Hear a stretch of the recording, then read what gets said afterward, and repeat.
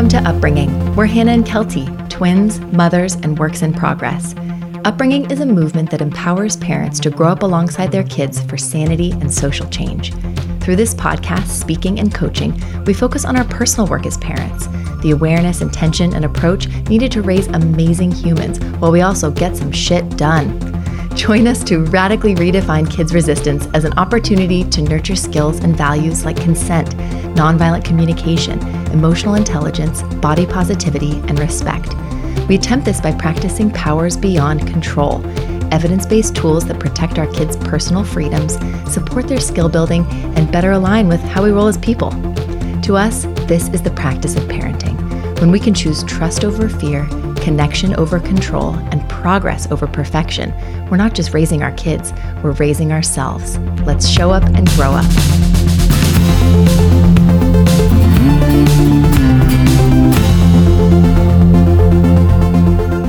We'd like to wrap 2020 with weekly live Q&A sessions here on the podcast. So after this brief intro, you'll hear the audio from our latest live Instagram Q&A. Our live sessions are so much fun. We basically show up and connect, commiserate, and build skills alongside our upbringing community. Folks write in ahead of time or chime in with questions and struggles around kids' big feelings and challenging behaviors. We typically explore 5 to 15 questions and offer our take, our instincts, our goals, helpful phrasing, and ways to parent with alignment and integrity using our resist approach. Thank you for being here and for supporting us. And if you'd like to give your family and upbringing some extra support this holiday season, please visit our website at upbringing.co to learn about our upcoming membership community, as well as our shop, which is now full of informative guides and inspiring prints based on everything we've shared here on the podcast these past 2 years. Wow, 2 years. Thanks for growing up alongside us, one conversation at a time. Here we go.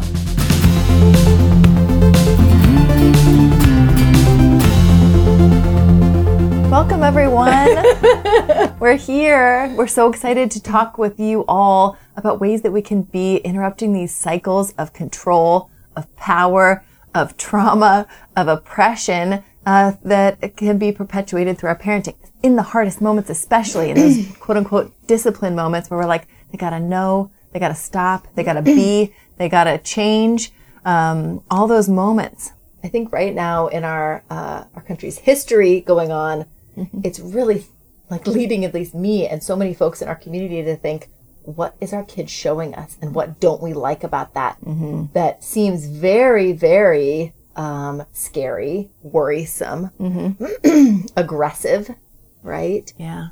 Racist, terrible in general. Yeah. Right? Our kids, we're getting this feeling like our kids need to know that they can't take over a building, that they can't hurt people, that they can't walk all over people. They can't be doing these undemocratic. things. And I think we have to keep remembering that our family dynamic is not what's going on politically.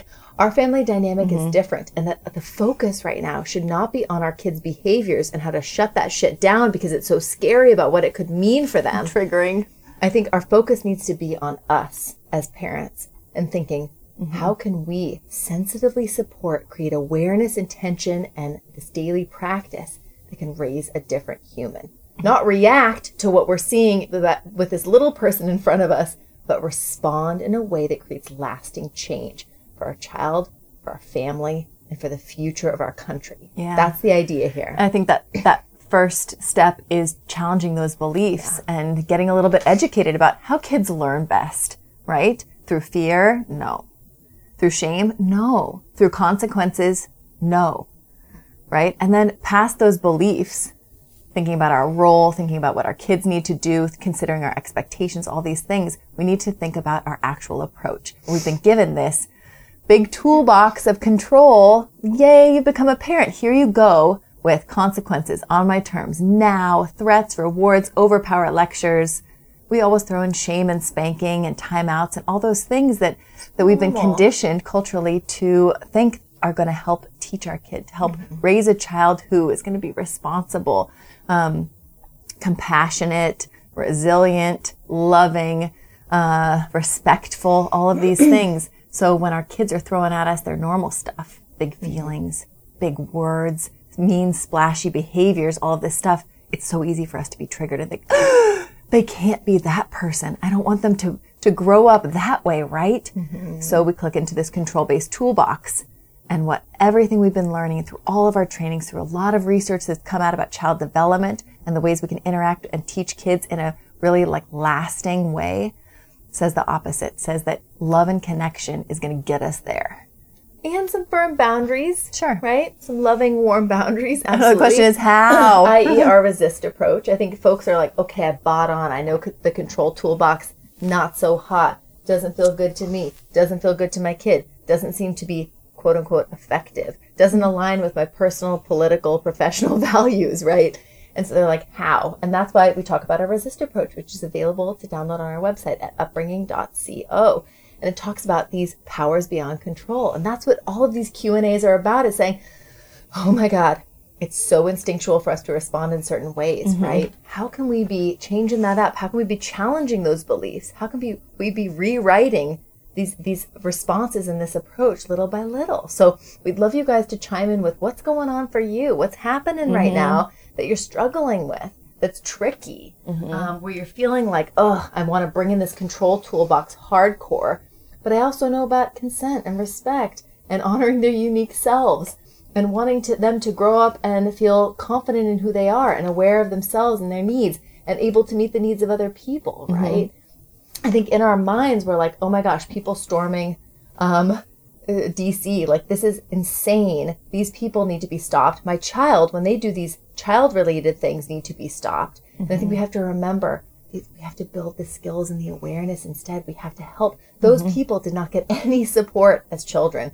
They were not, it wasn't one of those situations where it's like, oh, they just weren't controlled enough. They were controlled plenty, right? They needed self-awareness building. They needed skill building. They didn't get any of those things. Not to excuse them at all, but to say this is what happens when they get no skill building, no self-awareness. Their parents didn't show respect, so they didn't teach respect. They didn't show compassion, so they didn't teach compassion. They didn't show communication, so they didn't teach communication. That's the idea, is that as parents, the way we teach is what kids learn, right? Love that. Let's start with this Q&A from our DMs. I love your work and I've gotten my husband on board too. When we get it right, our 4-year-old daughter responds and the whole situation de-escalates. That's awesome. Awesome. It's amazing. She has even come back to me later in the day to tell me if something hurt her feelings. Awesome. Yeah. We don't always get it right and I find myself at a loss of where to go. It sometimes looks like this. We've got to get your beautiful curls brushed. No. Why do you not like it? Because it hurts. How do you think we can get around that? By not brushing it. I love that answer. This leaves me at a complete loss. It's actually kind of funny, but we still have to get the hair brushed. Any suggestions? We said that we would try to connect about that this live. Such a common stressor for us as parents to keep our kids clean, their hair brushed, their teeth brushed, their nails trimmed. We have a responsibility not just to get those things done right now, but to feel like we're instilling these values, not just the values, but the skills. Are they going to be unkempt, yucky looking, dirty, smelly humans? That's where our brains go. And when we're triggered in these moments when they resist us. And I think that what we try to focus on at Upbringing is looking at our kids' resistance as the roadmap, right? Within our kids' 10 freedoms that you can also download in addition to our resist approach is our kids' freedom to nourish. And that has to do with their hygiene in a huge way, and saying, how can we go about this in a sensitive support staff way that respects their autonomy, their consent, their individuality, and focuses more on the value and building a positive association around these things that we really want them to get into, as opposed to over-controlling or over-dominating that thing, especially with the more challenging temperaments. I love that. I think with the hair brushing situation that this parent is struggling with their 4-year-old, I think that we often think it's a hygiene issue. So we've got to convince them why it's so important to do this hygiene situation, brushing the knots out, right? Or we have to convince them why it's, we feel this like pressure externally of like, what are people going to think? What are people going to do? But Kelty and I love talking about it. Upbringing is founded on this basis of inside to outside, right? We want kids to decide from the inside. We're parenting from the inside out. We want to instill the awareness, the skills, right? All of that stuff with our child from the inside out. And I think that this is bottom line a consent issue, right? Where this child is for some reason feeling like she's not consenting to getting her hair brushed because it hurts. Situation. It hurts. So what's missing here? Yeah, and I like that the parent is curious about this. Why not? We got to get this done. How come? Yeah. Tell me more. I love that. But then they're feeling this roadblock that we all feel when we're like, but you've got a bunch of food in your braces. Or, but your nails are scratching me when I pick you up. Like they have to be cut, right? And I think that one thing we do is focus on feel. How's it feeling to you? So brushing, it doesn't feel good. How does it feel otherwise, right? So we talk about feel a lot. And what I else? think so much, but again, that external expectation says our kids' hair needs to look a certain way over feeling a certain way. And so, for example, your kids, Kelty, don't care how it looks. So you've decided you don't care how it looks. It's about how it feels. That's the most important thing that's going to get them to do their hair over time, right? And my kids really care about how it looks. And so when they had knots, we had to decide, well, you don't want the knots. Okay, what are we going to do? Yeah. How are we going to work through this? And I think that's the feeling that they said, just not brush it. And I think that that conversation is not the end, it's just the beginning. And I would say, I don't know, what else could we do? Could we check out on the internet and see if there are some sites that talk about really curly hair and how to make it less painful? Should we make not the topic of conversation getting your hair brushed, but getting your hair brushed painlessly?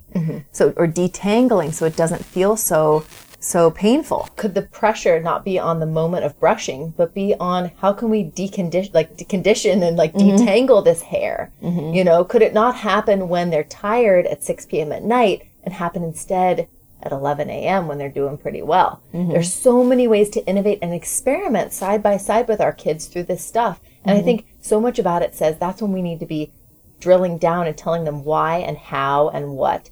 And instead, we need to say, I'm side by side with you. I want you to question why you have a struggle around your body and your hygiene practices. I want to help you build the curiosity and the sense of security, the awareness, the skills to say, I'm struggling to meet this need of mine. I know I need to brush my teeth, or I know I need to floss. I struggle flossing, for example. Instead of feeling shame or stress or anxiety, right? What do I need to do? Oh, maybe I need a show to put on while I'm doing it that makes it a little more fun. Maybe I need to have the flosser next to my, soap, so it's right there for me to remember. That's what the work that we're doing is not the ultimate goal of getting our kids to brush the hair and get the knots out when it's a 4-year-old girl who is struggling with it, but to say, how can we help build the skills to get it done and so many other things over time? That's the long game that we're talking about. And I think that's the blessing of spirited kids that we've had. Is that challenge. When they say no, we get to say, okay, why not, like this parent did, but we also get to innovate around it and remember that the real value is in not the skill building necessarily. They're not going to be 30-year-olds with knotted, dreadlocked if they don't want hair that's dirty and greasy. They're not, right? But instead in building that value of how's it feeling to you? How's it looking to you? Right? All the awareness around it that is bypassing in a really good way that external gaze that says, your hair looks knotty and I don't think that's good. Right? Or look at everyone else's hair. Which is basically saying you look like a few pounds too heavy and I don't think that's good. Or you're wearing a shirt that's this length and I don't think that's good. And we want to put aside all of those judgments, right? And saying your hair needs to be brushed because you have knots is a straight up judgment. So how can we be leaning in side by side with our kids? I would just recommend using the resist approach, getting curious, getting innovative, especially like you said, Han, outside the moment. Let's see, we've got a few questions here. It's good to see everyone. I know. Maggie says, I've been finding myself becoming more dysregulated post-holidays, quarantine fatigue. I definitely am having to repair more than I'd like. I'm very transparent with my kids that I'm stressed. Is this going to F them up? I'm visibly stressing every day. Oh, totally. We feel you. We hear you. We have definitely bottomed out post-holidays. We're melting down. Where I'm literally just can't stop crying. Like I had a day the other day. I'm like, I don't know if this is hormones. I don't know if this is like wrapping up the pandemic. And I've had a couple rage episodes of being like, just clean all this up. What's going on? Yeah. And we talked last episode about Hannah's daughter spearheading a song effort with my daughter about me being out of control. and they like performed this song and I was like, you're right, I'm out of control. Yeah, we get it. We're all there. And I think that we don't want to be disingenuous to our kids up to a point, because kids vibe with us. They know what's going on. They can sniff out anything because we're attached to us, right? We've got the interbrain connection, so we can sense when they're maybe struggling, and they can also sense, just as these little like super spongy humans, what we're experiencing. So to say, then be like, and to be like, everything's fine. You know, Nope, I'm good. That's actually incredibly destabilizing. Yeah. So if we're struggling, we gotta own it. That doesn't mean we gotta like allow all of it, but it needs to say we need to make some sort of acknowledgement, which is actually very securing to children. That is not fucking them up. To say, I am, and I wouldn't say stressed, I would just say I'm struggling right now.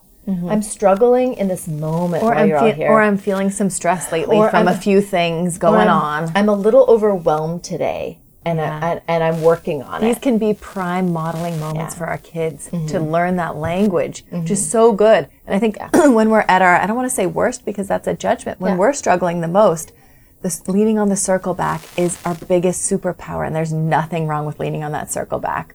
It seems like you're worried about that, but the circle back isn't just an apology and a scapegoat and a sort of explanation of what you did, but it's saying I'm human and I'm going to try to do better. And here's a little bit of context, and I'm humanizing these behaviors in a really important way. I think too, in the moment and outside the moment, in the moment when we're saying, acknowledging, validating their spidey sense of, I'm struggling to support this situation, this person, this day, okay.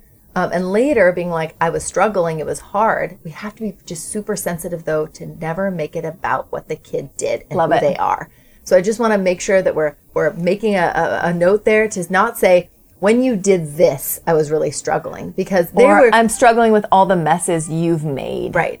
We have to be careful because kids really so easily and difficultly equate what they do with who they are. And so we don't want to be connecting those things and making them feel codependent, pleasery, stressed and anxious about meeting someone's needs all the time. We need to be their rock. And that's not going to happen all the time, and that's okay. So when we're not able to be their rock, we're like, great, but don't say it's because you're not enough. That's what we tell them in those moments accidentally when we explain, when you hit your brother, that's why I was struggling. That's how they interpret it. I messed up and I'm less worthy. So we want to keep that part general. Keep it general. When you were struggling earlier, I was struggling to support you. I was struggling to support you, and I'm sorry I couldn't be there. It would be like a boss taking responsibility, or a CEO saying, oh, this thing happened and I take full responsibility. You're not making fucking excuses. You're not blaming the employees for what happened at the higher tiers of your business, right? You're saying this happened. I struggled. She says also, what are your thoughts on practicing quote unquote social skills with highly sensitive children? Do you feel like it's undermining their natural inclinations with social situations, and that it's better to circle back afterwards instead of practicing before? Yeah, I think that highly sensitive kids can do really well with preparation and post-processing. So that's great that you're considering both of those things with a highly sensitive child. I think you have to keep remembering that they are your roadmap. So if you go to pre-process instead of post-process, right? You go into preparation mode. So we're heading to this place, and gosh, remember, this last time, or sometimes these things happen. I just wanted to make sure we feel prepared. All of that stuff is really good. But the way that they respond to it shows you, roadmappy style, what could you be saying differently? Maybe you say less. Maybe you say, so we're going to the things. Any thoughts? And you leave it open to them. Maybe you say, so we're going to the thing. What would help you? So maybe a sensitive child might not want to ever dwell in the fucking past because it's too shame-filled and stressful. And maybe it's all forward thinking because they know, they remember what happened last time. So it's an experimentation process where you have to vibe and you have to notice. Like sensitive children call us to be as sensitive as they are. Yeah. Right. We can match their sensitivity in a positive way. Yeah. When we're able. And then not post-processing, remembering too, noticing, they did not like how I post-processed this. Maybe I need to be more sensitive. Maybe I need to tell a story about me instead of review a story about them. Right? I don't know how many of you have sensitive kids, but when they respond to your pre-processing or post-processing really negatively, they're not saying, don't ever talk to me about this again. They're saying, I need it talked about in a different way. Yeah, I'm struggling with this avenue. It's not wrong. It just needs to be altered a little bit. Yeah. Someone says, "Hi ladies, how can I help my 19-month-old help to understand the importance of brushing her teeth? We tried everything, letting her brush first, sing, dance, prepping her in the shower. What comes next?" Mm-hmm. Oh, yeah. I just wanted to make sure there was no follow-up. It's so sad. I feel so sad for these people. It's really not. Oh, yeah. Mm-hmm. Earlier. Their fault down at the root of it. Yeah. Mm-hmm. I think that I would recommend what we were kind of talking about earlier in terms of hygiene, in terms of brushing hair. Really thinking about this in terms of it's a long game, in terms of how can I make this side by side, in terms of what are my goals? Is my ultimate goal to get the teeth brushed every day? No. Can we rewrite that? Those teeth are going to fall out. They'll be fine. You can limit the sugar so they don't get the cavities. Right, and there are these two things at play. The skill of brushing teeth on a routine, twice a day at certain times, that would be ideal. And then there's the value. Wanting to do it, getting why you do it, making it fun, feeling good about it. And I think that when resistance comes, we can often force that skill and we control around that skill. And what we want to be doing instead is saying, ding, ding, I feel some resistance. I'm going to switch modes into value building. Whether or not the teeth gets brushed is not a big deal. And the goal then becomes creating a positive association, leaning into the process, trying it out, giving it your best shot, innovating around the times of day, you brushing with them, finding fun ways to do it, all those things. And again, giving them more power and agency, not just in choosing between two options and feeling manipulated, but in really taking ownership of their teeth, right? And you have that to experiment with because they have little teeth that are going to fall out.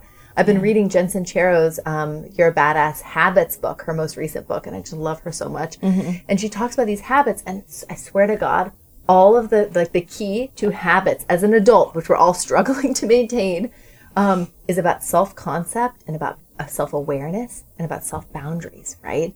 And that's the work we need to be doing to help kids with habits right now. Is not drilling them to do it every fucking time. It's about creating awareness and buy-in and understanding of themselves and the needs. But right? I like that this person is letting her brush first, sing, dance, prepping her in the shower, what comes next, all those things. Those are great. But don't live and die by whether the teeth get brushed. It's going to be okay. And do not underestimate the power of modeling in this, especially with a 19-month-old. They're like basically just beginning to differentiate from you as a human being. They're like, what? I'm not mom or dad? What? They're not me? What are you telling me? And I think that the more we can be brushing with them, the more we can say, oh, I have something in my teeth. Can you brush it out for me? Maybe I should go get the toothbrush. That is like... That's everything. Magical candy to them. That's all you need to do. Because especially with certain temperaments, the more we push, the more we show our agenda, the more we push that expectation for the skill, the more we're undermining the value and ultimately the skill and behavior around it. And I think last thing, remember nervous systems and bodies. I think if a child is really struggling to touch the teeth, if it's not our approach, it might really just be the physical sensation of having the teeth brushed. I don't know if your child is naturally sensitive, if they have nervous system kind of sensitivity. Are they sensitive to tags or where the sock lines up or different fabrics or tightness of fabrics? I would also consider their temperament not just in resistance versus collaboration, but also in their nervous system saying, this feels weird to my body. It's too much sensory stimulation, too much sensory input for me to handle. And so that's like a whole nother conversation, but something to consider where you could do it in small bits, where you could do it in a smaller thing, all of those things. I mean, some kids, like literally putting lotion on it feels wrong to them because they touch it and they feel the wetness. Having a brush on their head can feel too intense. And it's not just the way you did it and they want to do it because they're a toddler. There's a sensory kind of experience at play for a lot of kids, and they don't know how to say it. Like, oh, I'm highly sensory sensitive. Like, they don't know how to say that. They just say, no, that feels wrong. I don't like that, right? Or no more of that. Yeah. Someone says, a lot of anger outbursts in language and tone that's disrespectful. My first impulse is to scold. Sure. And then we have another one that's connected. I'm not sure if it's the same person down here. That says, it's here somewhere. I'm struggling with free to speak. Okay. My 3 3-year-old daughter, or my 3 daughters throw around dumb, idiot, stupid all the time. It feels constant, and I try to translate for them. My instinct is to say that's not nice. So I'd like to kind of put these two together. Yeah. Love it. So let's talk about our freedoms and our free to speak real quick. Okay, I'm going to scroll back through. Free to speak says, and again, this is habit versus value, right? Kids are going to experiment with words. They're going to figure out the ways that words play in social engagements and personal expression, right? And bottom line, though, they're also going to use words to convey underlying needs, right? They're going to say, feel I'm uncomfortable, and then they're going to say, F you. They're going to feel I'm uncomfortable, I'm stressed, or I'm overwhelmed, and they're going to say, you suck, right? So I don't know if the case is with this family that they're experimenting with words and just testing it out, or if they're like adopting these words and you're feeling like this is a habit I don't like. But I think that we want to go about it just like with everything in our kids' lives, really sensitively if we can. We don't want to create, if we restrict a lot of things and over control, that can oftentimes like not just cause power struggles and lack of awareness and skill building and relationship stress, but it just doesn't actually work. And so think about the age appropriate like spectrum of expression from baby on, right, Han? Yeah, totally. So I think that I would try to respond as neutrally as possible. And I think that if they're saying things that really offend you, then I would just say, oh, that's hard for me to hear. Or depending on the sensitivity of your kid, Kelty would never say that because her kids would be like, you don't like hearing that? Oh, I'm going to amp it. She would be like, I'm pretending this isn't even happening. I'm going to watch my words.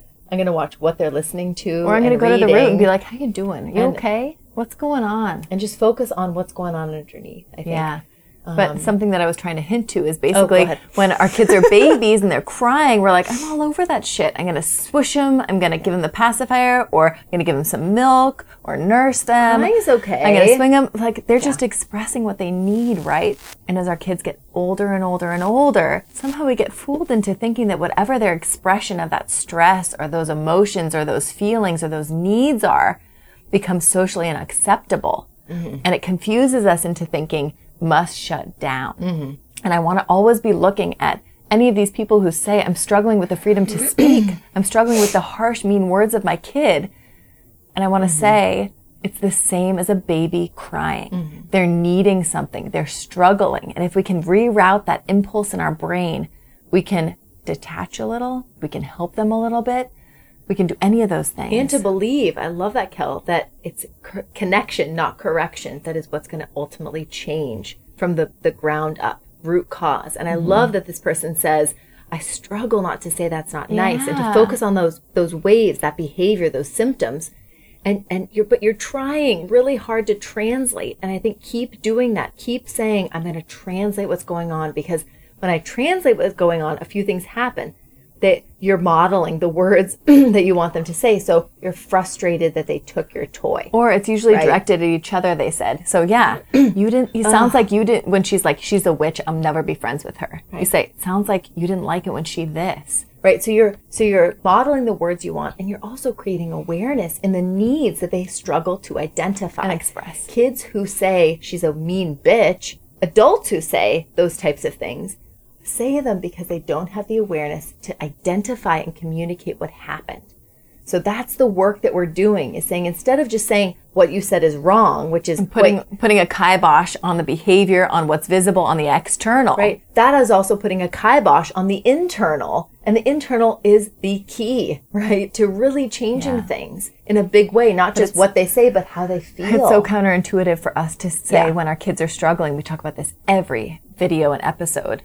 When our kids struggle and they're saying mean things or quote unquote misbehaving, how is it that we're supposed to really turn to them and say, how you doing? What's going on? Are you okay? That sounds so permissive. That sounds so ludicrous, to be focusing underneath and getting personal to them individually. We need to say, hey, there's this greater thing called society that I need you to blend into. I need you to get along so that you can be an active member of it and a responsible person. But that's so counterintuitive. But it's cart before the horse. Yeah. And again, we're back to inner versus outer. Where our focus in the research and with upbringing is saying, focus on the internal. If kids understand themselves, they will manage themselves. If they understand themselves and manage themselves, They will understand other people and be able to manage other people. I think a couple episodes ago we talked about this in a metaphor of we want our kids to tune in, not tune out. Because we so often think, I need them to listen to me. That's tuning in. No, actually, that's tuning out. Tuning in is connecting to the underlying need, to their inner wisdom and authority, is what we call it. It's the groundwork. It's doing the groundwork so that they're fucking legit as adults. They're not just like imposter syndrome, meeting everybody's needs and confused and messing up all the time. Yeah. Someone says, listening to you guys gives my inner child a big warm hug. It actually feels like it's healing her. Right. Oh, I love that. That's the process of growing up alongside our kids, is healing those wounds, those traumas, and getting to do that healing alongside our kids. As we are liberating them, they're liberating us right back, and we can both be free in that way. Yeah. Someone says, hard to get 6-year-old home from park, even with agreed upon plan. I empathize and connect, but eventually get frustrated because I need to go. We've been struggling with this daily, or Monday through Thursday, when our kids need to split up to go to each of our houses. And they've like created seriously, like they are like, today they were naked, 4 of them, on the trampoline outside, holding hands, and they wouldn't let go. And we were just like, what the fuck? This is so wrong. Stop. And I kept wanting to go to incentives, consequences, lectures, overpower. Even right? like what felt like potentially natural consequences. We can't hang out like this if you guys can't separate. That's where our brains go to, at least in the early stages, is we can't spend time if you can't separate. But that's false too, because we need them to spend time. We're not actually going to stop them from doing that. Sometimes the logical explanation works, and then once you test that out, you're like, shit, what else do I have besides control? Oh yes, I have connection.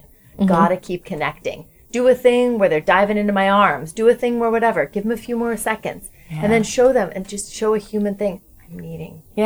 What I would really do with this kid who's having trouble leaving the park is bring it up outside the moment. So heat of the moment, so tricky. Because they're like, I just want to keep playing. Or I don't want to go home because this is what's next. And I can't verbalize that. So outside the moment, we say, I noticed lately we've had trouble leaving the park. What's going on? And see what they want to say. What are you needing? They're 6. They can talk about it. Is it that you just kind of are in flow? Do you feel like, you could use a little bit more of a heads up of how long we'll be there? Is it that you feel like when you're interrupted in the middle of something, you want to finish it? Is it that what's next feels kind of stressful, whatever it is? Yeah. Coming home and the crazy dinner rush. What is it? Help create that awareness. And not so that they not know. in a pressure-filled way, but in a I'm just musing. I'm just throwing this out. What do been you tricky. think? It's been tricky lately. And I'm going to leave space to hear what you think. I'm not going to be like, so we can do this, or this, but this needs to change if we keep wanting to go to the park, whatever. And I think the agreement that you've set up is wonderful. I think agreements are great. Kids will agree to anything to go play. So we have to remember that they've set up an agreement, but they can't always do it. And that's okay. That's okay. It's not their fault. Right. And like you were going to say, it's not, won't, it's can't. It's can't. They can't. Even though they agree to it, doesn't mean they can always uphold it. And so I think a 6-year-old is a really tricky age because you're like, I used to be able to follow, do the summarized step of our resist I'm approach. going to wrestle him into the car seat or the stroller and Bob's I'm your going uncle. to just loving follow through rather and get them going. And now a 6-year-old, they're a little wily. They're fucking faster than me. They can climb fucking high. Also, oh my God. But it's demanding us, like all of these moments of resistance, to up our game. So I'm going to think about ahead of time those conversations. I was thinking we're going to play. And then what should we do when we get home? Or what's the song that we're going to play in the car? Or can you help me pack a snack that's going to be there when we get back in? Or we go in and engage with them. We play a little bit with them. And then we say, can you chase me to the car? Or, Grandpa's really excited to FaceTime with us when we get home. And it doesn't have to all be incentive-based, like you have to look forward to this thing, but it's connection-based, whatever it is. I think that when our kids resist, we have to keep remembering they need more agency, more information, more connection. What's missing? Something's missing. We're going to figure it out. We're going to test this out. It's going to be okay. And then even if we are like, no screen time tonight and get them in the car that way, it's not ideal. We don't want to be training our kids to need incentives, motivation, right? Consequences. So then you say, I use screen time to help you get into the car tonight. I don't want to have to do that. What can we do? Or it could be natural consequences in a way that we do, which is, so what's the plan for the rest of the night? They're still playing at the park. Okay, we go home, you do some coloring, you maybe watch a little show, we eat a little dinner, we take a bath, we read some books. I'm just wondering, at this point, are we going to have time for that show? Or are we going to have time for those books? I want to do those. I know you do too. So I'm just trying to balance time. Like, this is the powers that be. This isn't me saying must go. But a child, a 6-year-old might be ignoring you at the playground. So we have to understand what our 6-year-old is needing. And all of that is like a test, a trial and error type situation, right? Yeah. What's next? Blair says, can you help me do better helping my 5-year-old empathize? If I say, would you like it if your sister did that to you or treated you that way? And he will say yes because he doesn't want to admit that what he did wasn't kind or right. Should I rephrase? Am I asking the wrong question to help? I totally get that. And Maggie chimed in and said, are you getting to the root of why your 5-year-old is doing whatever they're doing? I think empathy is created when we empathize with them and modeling. And Blair says, thank you for giving examples of your lives with your kids. It's so, so helpful to hear those. Yeah, oh my absolutely. Gosh. Yes. Oh my gosh. I think that immediately when our kid does something that we don't love, we immediately want to say, how does it feel when that happens to you? Right? Or we want to focus on the impact with that person, or we want to turn the lens on them to reflect on how they would feel. That's how we so natural. believe like teaching happens, is either saying, look at this impact, I'm going to focus on that. Or look at the what impact if that was on you if you did that. And all of that, especially with sensitive kids, let alone kids in general, can really create a kind of fragility and defensiveness that prevents them from learning. Yeah. Right? And I think that we don't want to force hard. empathy. We can't say, you need to empathize with that person who you did this to. That's not how we create empathy. You can't control empathy. You can't control empathy. We have to just show empathy, right? Or we have to just wonder. So instead of saying, how would you feel if this? And this has come up with our kids so many times where I say, oh my gosh, I remember this one time. So we're basically doing the exact same thing and reflecting without the pressure point of, how would you like on their it ego, on their sense of worthiness and lovability. Right. So, I've thought about a couple times that you've gotten bopped on the head too. That was hard, huh? And sometimes they're still like, no, it wasn't hard. And I'm like, okay, I'm going to redirect that a little bit and just say, seemed like you guys were struggling. Or when you said that, she kind of cried. She seemed like she was struggling from hearing that. So we're basically trying to be the neutral support staff that is just sports casting and reflecting what we see with no judgment at all. And I think everything we've been conditioned to believe about our job as parents is to show that judgment, is to say, that was bad. I love you, but ugh. Or, did you see them? They were so sad. Shamey, shamey, shamey, right? Like, oh my gosh, it's infused in our beings. It really is. But the research shows that kids learn best when they feel a secure attachment to us, when they feel security in general, right? So I think that's why criticism is so hard. We're like, oh, our culture on Instagram or wherever else is like, don't call out, call in. When you call in someone, they're way more able to actually approach the situation that they participated in, analyze think of their ways behavior. they could do better. Calling out creates immediate defensiveness. And so we don't want to be starting that cycle with our kids by calling out. We don't want to put our kids on their heels and say, how would you feel? Even in the most loving way if this happened. The amount of learning can't happen with a call out that it can happen with a call in. We're that safe place to say, I understand the impulse. I'm honoring that impulse. Stop touching my mic. Sorry, that you have. I get it. So what was the impact? What could happen differently next time? I'm creating security around this situation. What was the impact? I'm testing you, but no. I noticed this impact. Did you notice it? Yeah. I'm being so chill here. We're side by side. We're on the same team. I just noticed this thing. I'm just floating it out there. What would you want, like, the ideal coach as an adult? I've been thinking about this lately with, like, business stuff. I'm like, what would I want my ideal coach to say when they look at my taxes? And my business keeping. Yeah, like or a parent or a grandparent. I don't even know the word to it. A parent, grandparent, teacher, coach, authority figure. How would we want to be handled in that way? Even today you were on the phone talking with your kid's doctor about something, and I was like, I feel like she could have been a little more chill, saying, I'm a little concerned about this, or this might be concerning, we'll see. Can we just all be adopting that neutral, that neutral voice to not say, oh, that, or we need to fix that, or you need to do that. That creates distance, right? Yeah. Negativity creates distance. Judgment, separation, a lack of learning, a protection.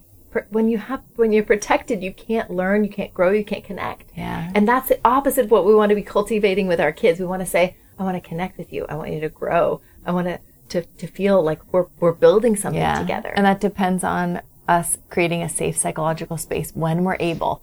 And that depends on us being self-regulated and having the belief that everything our kids is doing is normal, natural, necessary, at their own pace, deciding to, against all of our impulses, meet them where they are right now. And not be like, well, my other kid this, or this other kid that I saw this, or these Instagram photos I saw of someone's perfect life this, but saying, this child I see in front of me is needing something, and I'm going to try to get to the bottom of that, and I'm going to create a healthy boundary system for myself when I can't, and when I'm struggling, and it's going to be okay. This is not an emergency. I think with the sibling situation, God, we want their relationship to be so perfect. And we talk about this in our sibling conflict guide, which is available on our website for download, and we also have, I think, helpful mantras and phrasing also available, where we have just so much pressure, where we want them to learn, we want to teach in the moment, but that puts a lot of pressure on them to actually not learn, to feel stress about who they are and what their attachment with us is. So we want to be super careful. This isn't some coach they've hired to support them as a 6-year-old. This is an attachment figure who their response says a lot about their worth, their value, their lovability, all these things. So we have to be careful how we respond as their parent with the limits, but also doing it in a loving way where they can feel safe enough to move forward and to build those skills. Love it. Someone says their kid is sensitive. She picks up on my everything I feel, hates clothes. She could play with water naked all day. Interesting perspective.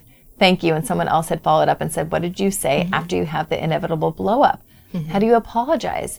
3-year-old and 1-year-old at home. And someone else had said, what did we do with the trampoline? When the kids were all hooked arms and wouldn't separate. What did we do? Oh my gosh. We want to go into crazy incentive mode. And I think today I was like, okay, we're going into next move mode. So I said, it was 3:30 at that point, and they were getting all their wiggles out. So it was all of that's great, even though it's going into our work time or our parenting time, it's all good. But I said, who, of your kids, I said, who would like to choose the 20-minute show that you're going to watch? Jump in the house and do it. And it wasn't if you get in the house, you get to do this. Or if you don't go in the house, you can't watch. Right. I just said, whoever gets in the house gets to choose these things. Come on in. And your son ran in. So that was 1 down. We had 3 left to motivate and figure out how to I was doing dishes in the house, so I don't know this. So my kids were just still bouncing around insane on the trampoline. And I don't know what Alex did, my husband, to get Laszlo, my son, in the car. But he probably was just well, we can move forward and do our 20-minute show at home too. Reminding them and cueing them about what's next. And we might not have time. That's a natural consequence, not a threat. It's saying we won't have time before dinner. If we can't move through these things, I know you love that. And doing it in a connected side-by-side way. Being we've got this thing at home. Do you want to do this? Do you want to stay here? It's up to you. And he was I'm in the car, and did it. Yeah. Same with Innie. So both the boys left. The girls were left. They were holding hands, just jumping together. I'm so excited to hear this. And then at one point, Wilder Kelty's daughter said, Roy, I think it's time that you went home. And Roy was no, we'll stay here all day. We're doing this. We're soul sisters in this resistance. And Wilder was no, I think it would be better. She'd done the work. She'd thought, I think oftentimes we think that our kids aren't paying attention and they're not noticing things. They don't hear us when they're ignoring us. They're hearing all the things. And I think especially because I really worked so hard on not talking, and inundating with information and saying, I'm going to speak a few times and they're going to pay attention to those times. I'm not going to blast them with information and needs and all these things and make them want to tune me out. I'm going to mention twice and they're going to tune me in. And I'm going to hold space and be kind and approachable about it. Not don't you dare, right? And Wilder picked up on that, and my daughter wasn't able to. So Wilder jumped off, went home with your husband, Kel, and then Roy was okay. And my husband did a jumping thing where he was can you jump 3 times and jump into my arms? Catch her. And she jumped nude, just did a full monkey grab, and it worked, and it was okay. And nobody had to be taken off the trampoline against their will, creating a negative association, which has to happen sometimes. Sure. But we were able to work it at 3:30, 4 p.m. It worked. No one cares what time. Anyway. Someone says, what do you say after you have the inevitable blow up? How do you apologize? 3-year-old and 1-year-old at home. We talked about this a little bit earlier in the episode. I just reread this, but we circle back.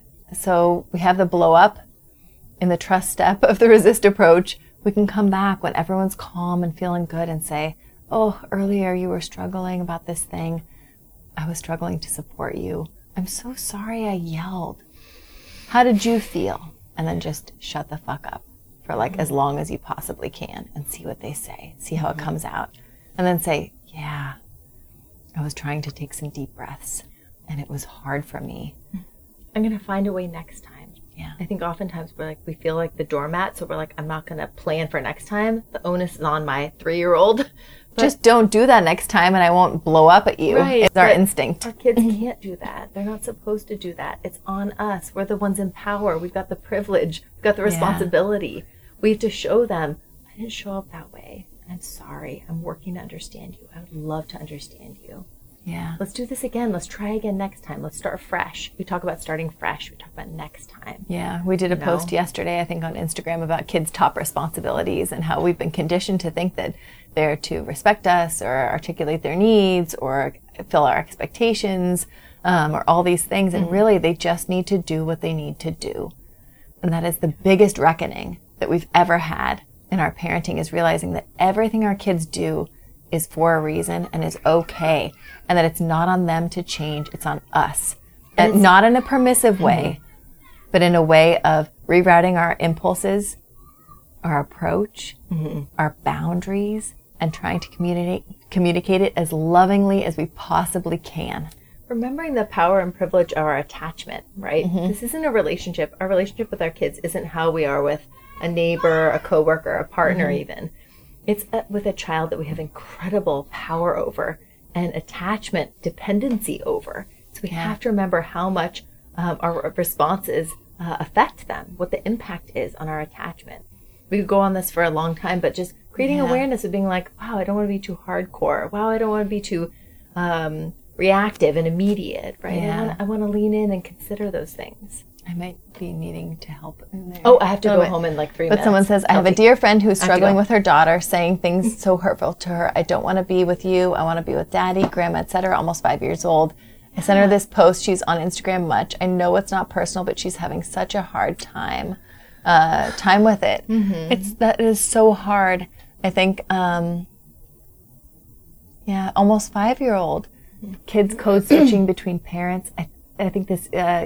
recommend, please, our Free to Feel episode. So within our 10 freedoms, Free to Feel is something that says our kids are allowed to feel anything they want. And we've been conditioned to say some feelings are okay, some feelings are not okay. Or some words are okay, some words are not okay. Some behaviors are okay, some not okay. And we really want to be saying any feeling. You want a daddy. Oh, okay. What did you want about him? Yes. Or you wanted to be with me longer. I hear you. Tell me more. Tell me more about that. We don't how you feel about that. We don't have to fix it. We don't have to change it. Nothing logistical has to shift. All we have to do is shift our own internal compass from fixing, deflecting, distracting, rejecting what our kids are feeling because it's uncomfortable for us. It's really hard, right? I wish we could stay longer on all this. Yeah, I have to be home in 2 minutes to do bedtime. We're a little bit behind tonight. Love and Logic, we'll get back to you or DM us and we'll bring it up next time. Anyone we missed tonight, please shoot us a little DM and we'll try to get someo's trying to... Betty, you want to be on our video? I wish we could. We got to head out right now. Yeah, so we'll be back on Tuesday and we'll be getting back to things on through DMs. So shoot us something if you're going through it. Send us stuff. Yes. All right. Thank you all for being here. Thank you for trying to practice powers beyond control in your parenting, trying to interrupt these cycles. Thank you so much too. Of our own childhoods, of our cultural conditioning, of all of these things that are not helping our greater society or our families and ourselves in the moment. We can do it differently, and we're with you on this. Like practicing every day. There's no wrong way to do this. It's just failing forward in this beautiful, funny, like sad, funny, sad way where we're just going to keep going and support each other. Like seriously, we're here for you. We're all in this together. It's really the practice. It's like we talk about it not being like a staircase where you're like up 2 steps, back 5 steps because I yelled or something, time out, or they hit each other or whatever happened. No, it is a river. It's always flowing. We're moving, we're growing up alongside our kids and each other. So if someone says, thank you both for your time. Always so grateful for you both. Your advice and podcasts have been huge for me lately. Thank you. Thank you all too. We're really grateful to be here and to have this time and privileged to be talking about these things. Sorry if we didn't mention that early enough, that we're quite privileged women who get to think about this and work on it. It's our responsibility to do that, not just for us and for our families, but for greater society. Like the work is here. We're doing it. Yeah. Show up and grow up. That's the thing. Yeah. Thanks for being here. We'll see you all on Tuesday. This will be on the podcast on Monday.